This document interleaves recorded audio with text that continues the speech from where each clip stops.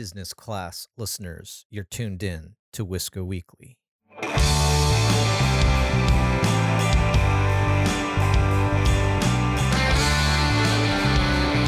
Hey, happy Friday, business class listeners. Thanks for tuning in to another episode of Wisco Weekly. I'm your host, Dennis Wisco. And I hope you had a great week. Sun's getting a little sunnier. Weather's getting a little warmer.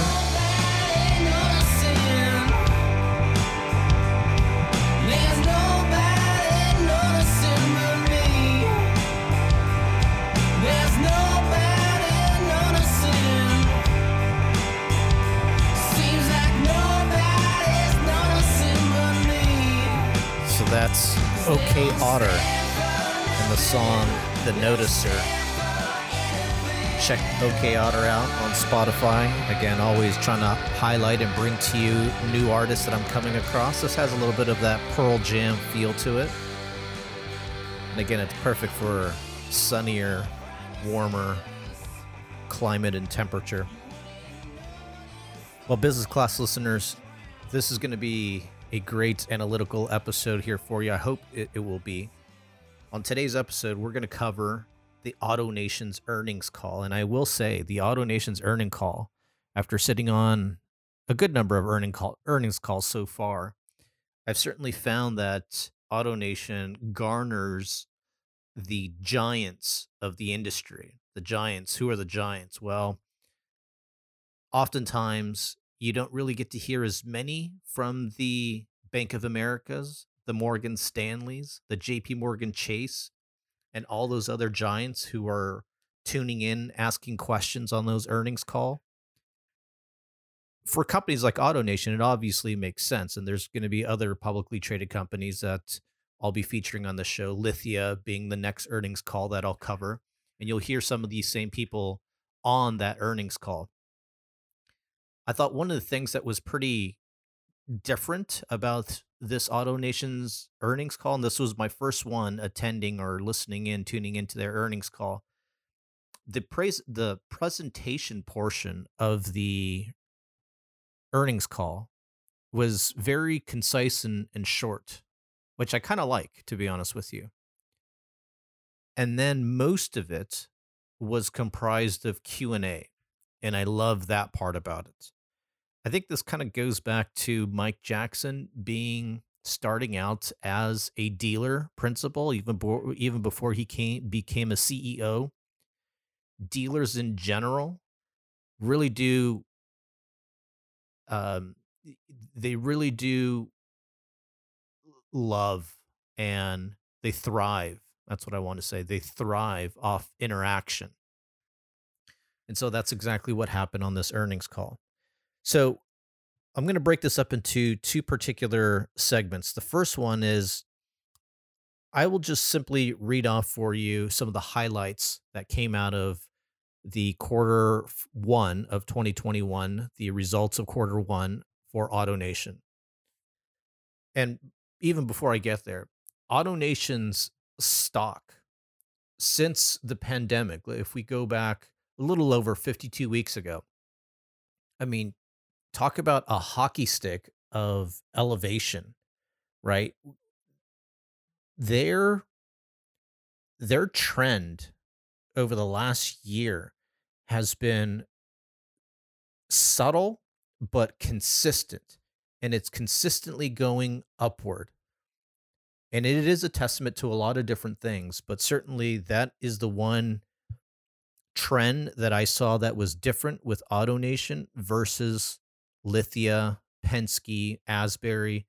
AutoNation just has a very consistent and a very, I guess you could say, reliable track record when it comes to their performance of their stock price. Okay, so on the call was Mike Jackson, CEO, and Joe Lower, the CFO. And so here are some of the highlights that they pointed out as a result of quarter one, 2021. AutoNation has agreed to acquire 11 stores and one collision center in Hilton Head and Columbia, South Carolina, and Savannah, Georgia from Peacock Automotive Group. This acquisition will represent about $380 million in annual revenue to AutoNation. AutoNation is targeting to have 130 AutoNation USA stores by the end of 2026. The AutoNation USA stores are the used car centers and operations for AutoNation, similar to your CarMaxes and your Carvanas of the world. Right now, at least in 2021, they're on track to open 5 new locations. I believe they're primarily in Texas and in and around the Houston area. In 2022, they will add 12 more. So they will be opening quite a few used car operations between now and 2026, 130. That's a pretty big number. It's very aggressive. AutoNation is targeting to sell between new and pre-owned. They're targeting 1 million cars annually. The new vehicle retail unit sales increased 22%. This is the same store new vehicle unit sales that increased 22% prior to last year. Used vehicle retail unit sales, that increased 28%. New vehicle gross profit grew to $2,739, which is up 61% compared to a year ago. That's very impressive to see. Now, it's very impressive more as a general number in the industry. I don't recall a time when new vehicle gross profit was this high. Obviously, with the pandemic and the supply chains being disrupted, the chip shortage, this ultimately is going to tell dealers and manufacturers that they're not going to incentivize these vehicles as they once did. So new vehicle gross profit for AutoNation is up, way up. Used vehicle gross profit was $1,744, which was up $255 prior to a year ago. I believe the industry standard, according to NADA, was about $2,500 was like the average used car profit. So this is slightly below that. And we'll get to one of the reasons why it's still low for AutoNation. Some other highlights from AutoNation's earnings call was that in quarter one, AutoNation repurchased they did a stock buyback essentially of 3.8 million shares of common stock, which totals for an aggregate purchase price of $306 million. Here's Joe Lauer to share a little bit more about that. During the first quarter, we purchased 3.8 million shares of common stock for an aggregate price of $306 million. We have approximately $892 million of remaining board authorization for share repurchases and approximately 80 million shares outstanding. So AutoNation doing the stock buyback strategy to help boost their operation overall, to help boost their share price. Stock buybacks are a tactic to provide the confidence to investors that the business is healthy. Though the flip side of it is, in a lot of ways, this can also be a manipulation of the share price, given the fact that if the company has so much of its, so much capital, so much cash on hand, why is it they're buying their stock back to benefit shareholders, essentially? But there could be other ways of spending that money. But that's neither here or there. So they did buy back 3.8 million shares, which again was a aggregate purchase price of $306 million. So those are the highlights of quarter one, 2021. Now we get into some of the more juicy stuff, and that was during the Q&A. So during the Q&A, we're going to start off by hearing from Stephanie Benjamin from Truist Securities. And you're also going to hear from Don Murphy from Bank of America. Both of these individuals, these investors, shareholders, potentially, can't say that for certain, ask questions with regards to the USA store operation, the used car operation for AutoNation. So Stephanie Benjamin, an analyst at Truist Securities, she wants to know a little bit more about how it is that AutoNation has been able, or they're targeting this strategy to grow and expand their USA store operation very quickly in a short amount of time. So here's more from Stephanie. I think following up on the question that was just asked, I wanted to hear a little bit more about the updated USA store investment. I believe, expanded not only the store count, but it sounds like accelerated the timeline as well. So would love to hear, what happened really in the last couple of months that gave you the confidence that to accelerate the plans. Was it the performance of your existing stores, the overall market? Would love to just get more color on what was behind this decision. Thanks. So the performance of the existing stores is outstanding and continues to develop really well. Joe, I think the operating profit of the existing stores was $3 million for the quarter. Is that correct? Correct. Exceeded $3 million. Exceeded $3 million in the quarter. Now, as far as what we just announced, we really had already announced 21 and 22, and I think there's only a slight difference in the store count in those 2 years. And what we really announced today was what we're building from 23 through the end of 26. And that's just an expression of our confidence that we really have this combination figured out. And not to be repetitive, but it's important. The brand, one price, digital platform, operating skills, speed to market. USA stores are really a reconditioning center that we can, when we acquire vehicles, it's an acquisition point, but a reconditioning center for pre-owned and for speed to market. And it's a delivery center. And we're able to build those very cost effectively and with a very reasonable ramp to profitability. Joe, what would you like to add to that on the USA stores? I think the only thing I would add, Mike, is just underline that is the success we've had in procuring vehicles, which is where it all starts. If you go back just a year, 80% of our procurement was self-sourced. And as you cited earlier in Q1, we're up to 90%. And I think the skills we've learned in procuring vehicles directly from customers really is a differentiator in the marketplace and something we think we can leverage going forward. So the first voice you heard was Mike Jackson, the CEO, and he talks about three particular areas of how this USA store operation is going to be handled. One is as a reconditioning center, two as an acquisition center, and three as a distribution center or delivery center. What do those three things mean? The reconditioning center is really, think of this as just a huge independent mechanic shop, right? The whole thinking here is that if we can just bring in a mass of used cars and turn them into one central location, have 10 times the amount of service bays that a dealership would have, well, then we could essentially turn over more cars in the servicing of these vehicles, and therefore we're going to be able to do things at scale.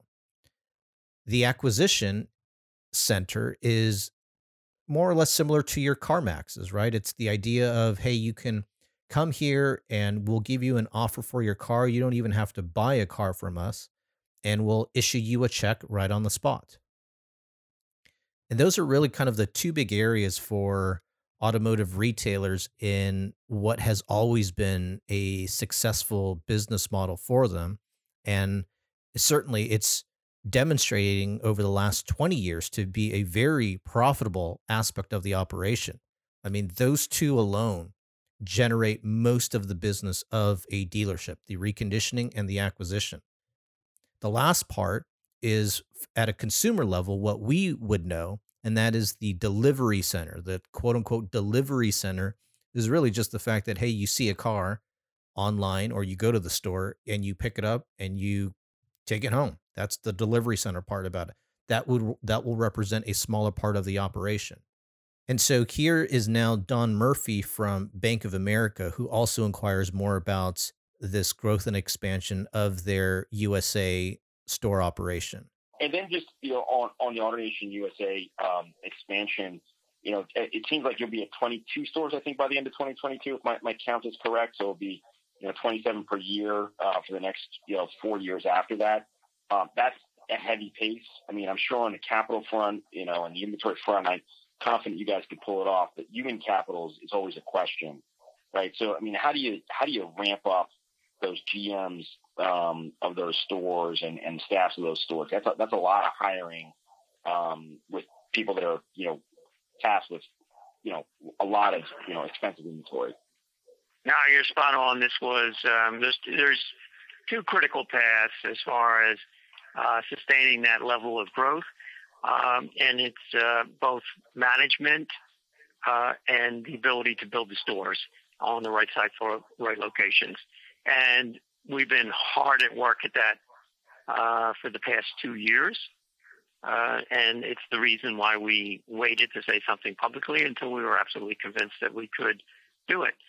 So on the human capital side, we have AutoNation General Manager University, which is an internal development capability that general management within the company is trained and developed. High potential future general managers are identified years ahead of time and go into development programs.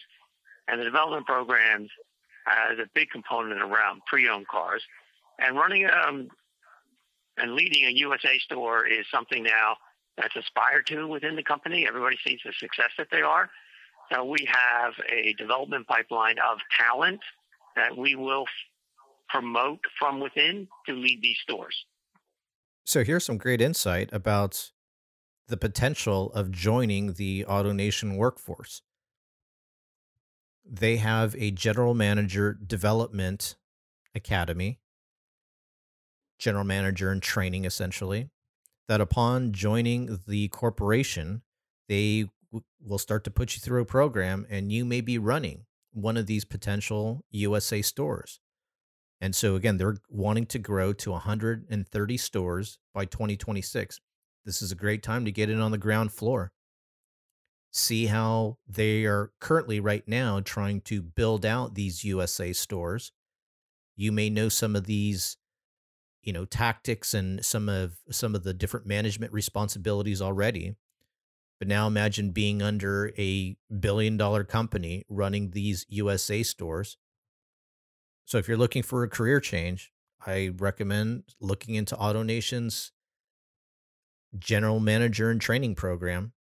Could be very lucrative for you in the short term. We now start to pivot the conversation away from USA, the AutoNation USA stores, and start looking into more of what I thought to be somewhat of a turn in the conversation of this earnings call, and that was the franchise business model. Now, you've probably heard me talk about this before, the difference between the franchise business model versus franchise law.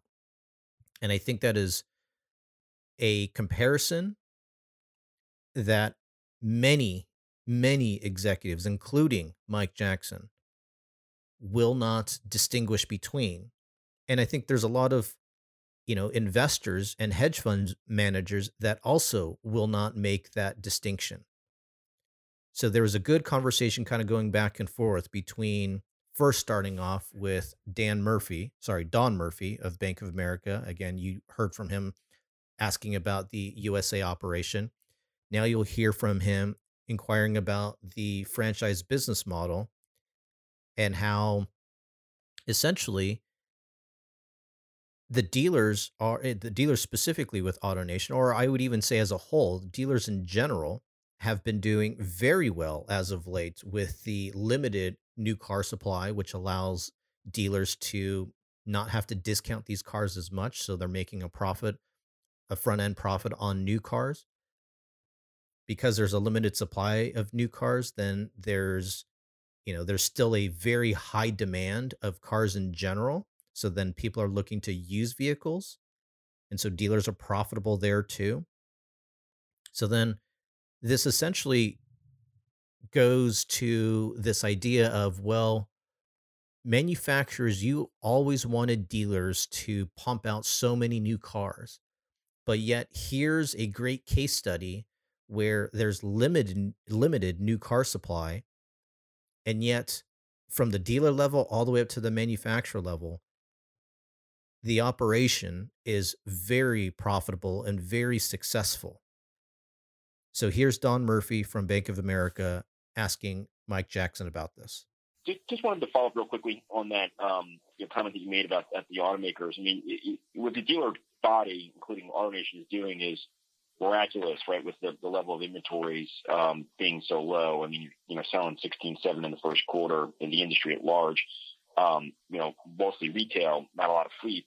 So just curious, I mean, do you really think that is there a discussion that you're having and that they're having to finally understand this balance? Because they're making a whole lot more money too, right? It's not just you. They are too. I mean, are there rumblings of that, or is it just still TBD? Yeah, no. Listen, I've been having this conversation for 30 plus years, from my days of running Mercedes through my days here at AutoNation. And I think for the first time ever, I can see a lively, constructive conversation about this issue. I mean, in the past, it was always theoretical, and I would never wish for this pandemic. It's a horrific, horrible thing that we're going through. But if you ever wanted a case study of what the world looks like if you did it different, this past year and this moment and all of this year will be it. And the list of benefits, both at the manufacturer, supplier, and retail level, with a little adjustment here and there, is considerable, and it's long. So retail, and on top of that, a big part of that is trade-in values for consumers is excellent. That's one of the ways this situation is working for everyone, from the consumer through the manufacturer. So look, it's force majeure at the moment because the chips simply aren't there, and they're not going to be there in any meaningful way for some time compared to the demand. But I think, John, at the end of the day, there could be a new way forward. So the word that Mike is not using here, but it's essentially a way to describe this new business model of a lower new vehicle supply and dealers demonstrating that they are able to sell these new cars at a higher profitable price point, that they're able to turn these new vehicles in still within a same amount of time, days in inventory. This is essentially what dealers have always been griping about for years, for decades, and that's the stair-step program. If you go back to the episode where I featured Rhett Reichert, who was a past NADA chairman, this is something that he talked about in very detail and with great passion, of how automakers continue to put undue pressure on dealers and hence the consumer when it comes to this flip-flopping, this unknown of what new vehicle pricing should be. Whenever there is a stair-step program that is in place, it constantly changes the goals of the dealer, and therefore what was once proposed as a deal to a customer one weekend could change the following weekend because the incentive has changed from the manufacturer. The manufacturer wants the dealer to sell volume. And so this is exactly what Mike is gleefully talking about here when he says that, these conversations, there's finally a constructive discussion about how there actually could be a way forward between automakers and dealers in maintaining a lower new vehicle, in producing less vehicles so as to make dealers more profitable, automakers more profitable, and yet you'll still have the balance of all these used cars that are in circulation. And so that kind of goes back to why AutoNation is investing so much money and capital into growing their used car operation, in which that's going to be a heavily contested space. CarMax is definitely, arguably, the behemoth, the elephant in the room when it comes to the used cars operation. And only, primarily because they're the ones that really changed the culture when it came to one price. And that's exactly what's happening here. You're seeing AutoNation as well as many other, be it corporate owned dealerships or family owned dealerships, that are moving to this one price model.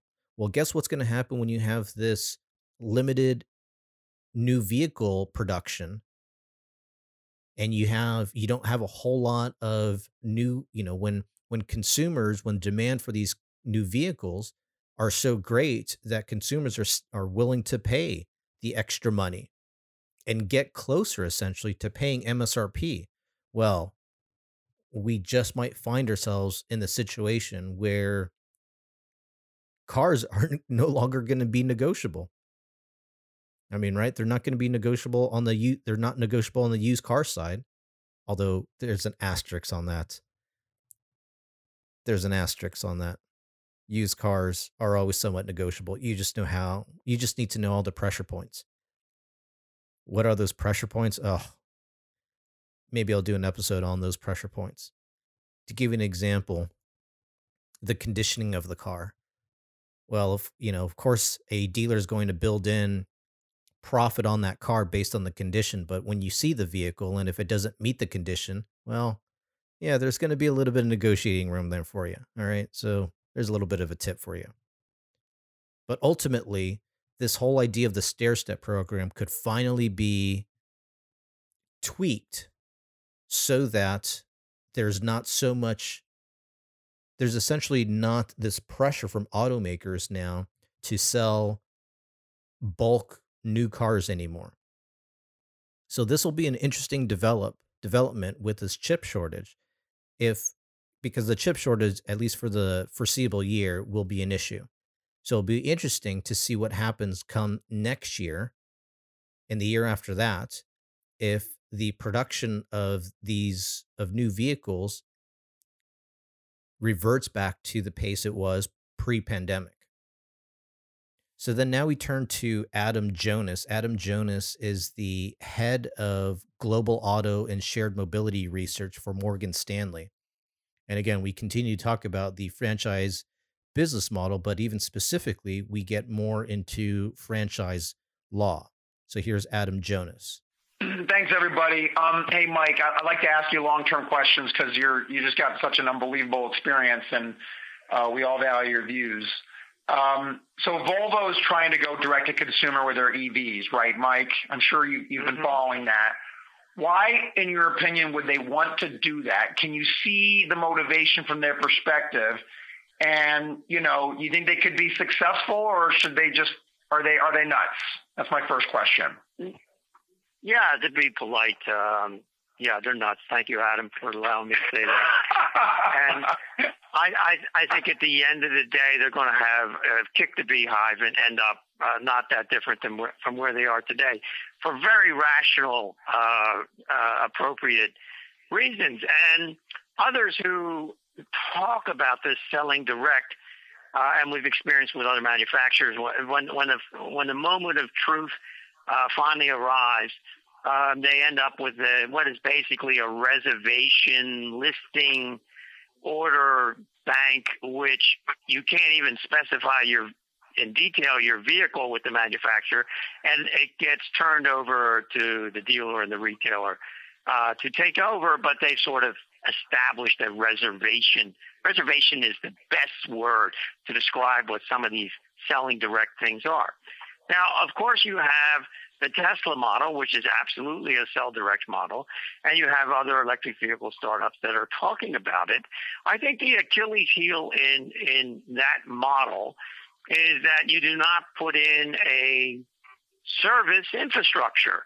So the franchise system, in order to get a franchise, you have to invest in the facilities that you are going to care for the units that are operation in the marketplace. So if you're a startup, you don't need that on day one, but ultimately you need it.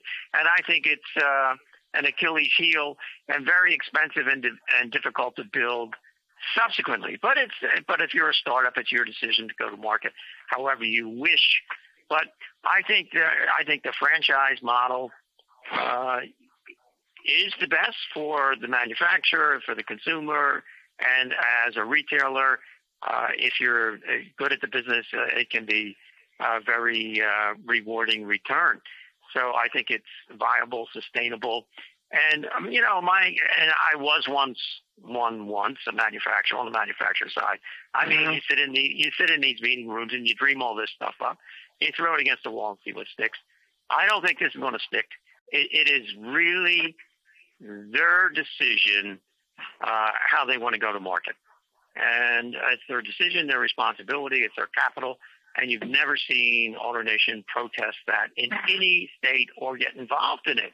Yeah. Now, where state franchise laws have a certain relevance and merit is when a manufacturer comes to us and says, okay, here's the deal, build this exclusive facility. Here's the key word, exclusive facility for us in this given market, and we're giving you a given territory in return for that exclusive investment.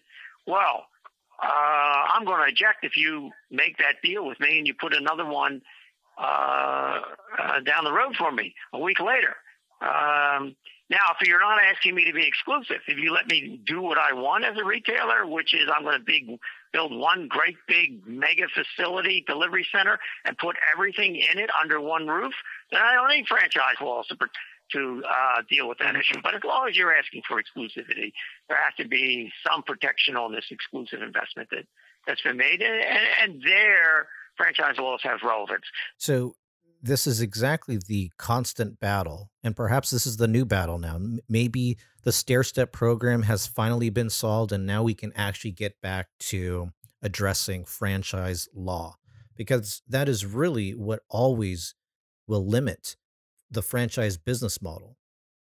Volvo looking to make this transition of going direct to consumer is going to be an interesting one for everyone to watch, because this effectively could elevate franchise law to the level of the Supreme Court, where we may see finally changes within franchise law.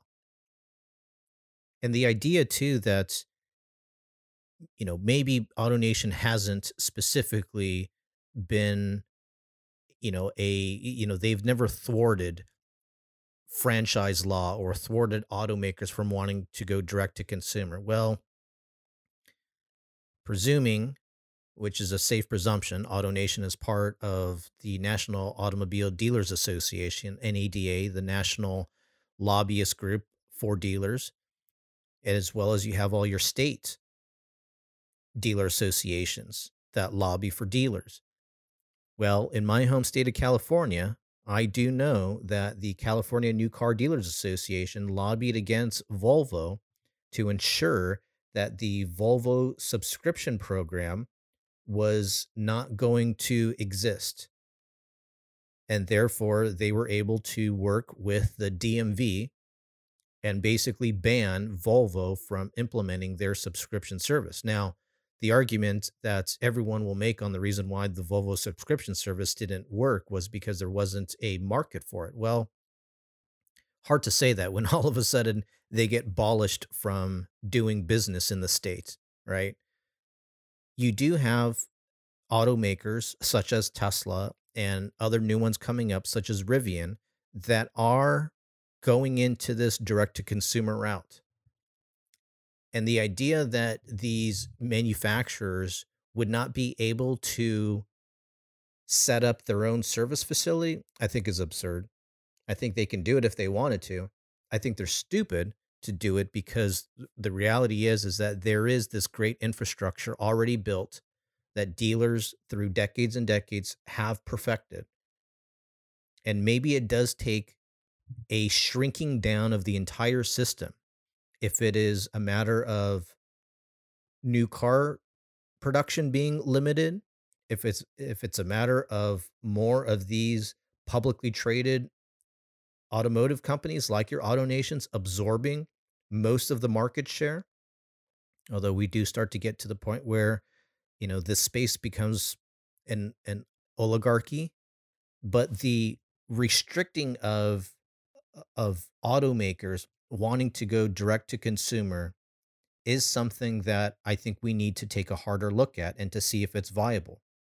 And again, perhaps this is the trade-off. Again, if you go back to that episode I did with Rhett Reichert, the one thing that I had asked him, in which I would actually continue to love to ask this question to folks like Mike Jackson and other thought leaders out there, is if you had to choose between removing the stair-step program and the trade-off would be remove the stair-step program and automakers go direct to consumer, how would you vote on that? As a matter of fact, you should ask that question of any dealer principal, any automotive executive out there. If there was the opportunity to remove the stair-step program altogether, but in the process of removing it, you allowed automakers to go direct to consumer, would those dealer principals allow it? It's a very interesting question. I did not get a straight answer from Mr. Reichert. So anyhow, this is the AutoNations earnings call. Coming up, I'll be discussing the Lithia earnings call, as well as Tesla's earnings call will be coming up. And then one of a prior guest of the show will be joining me on that particular episode, as he is well-versed on Tesla history. So thanks for tuning into this episode of Wisco Weekly. As we end every episode, cheers, prost, chaim, kipis nastravi, salut, kampai, mabruk, tutsins, gambe, yamas, nastrovie, vo salute, and saudi to the customer experience.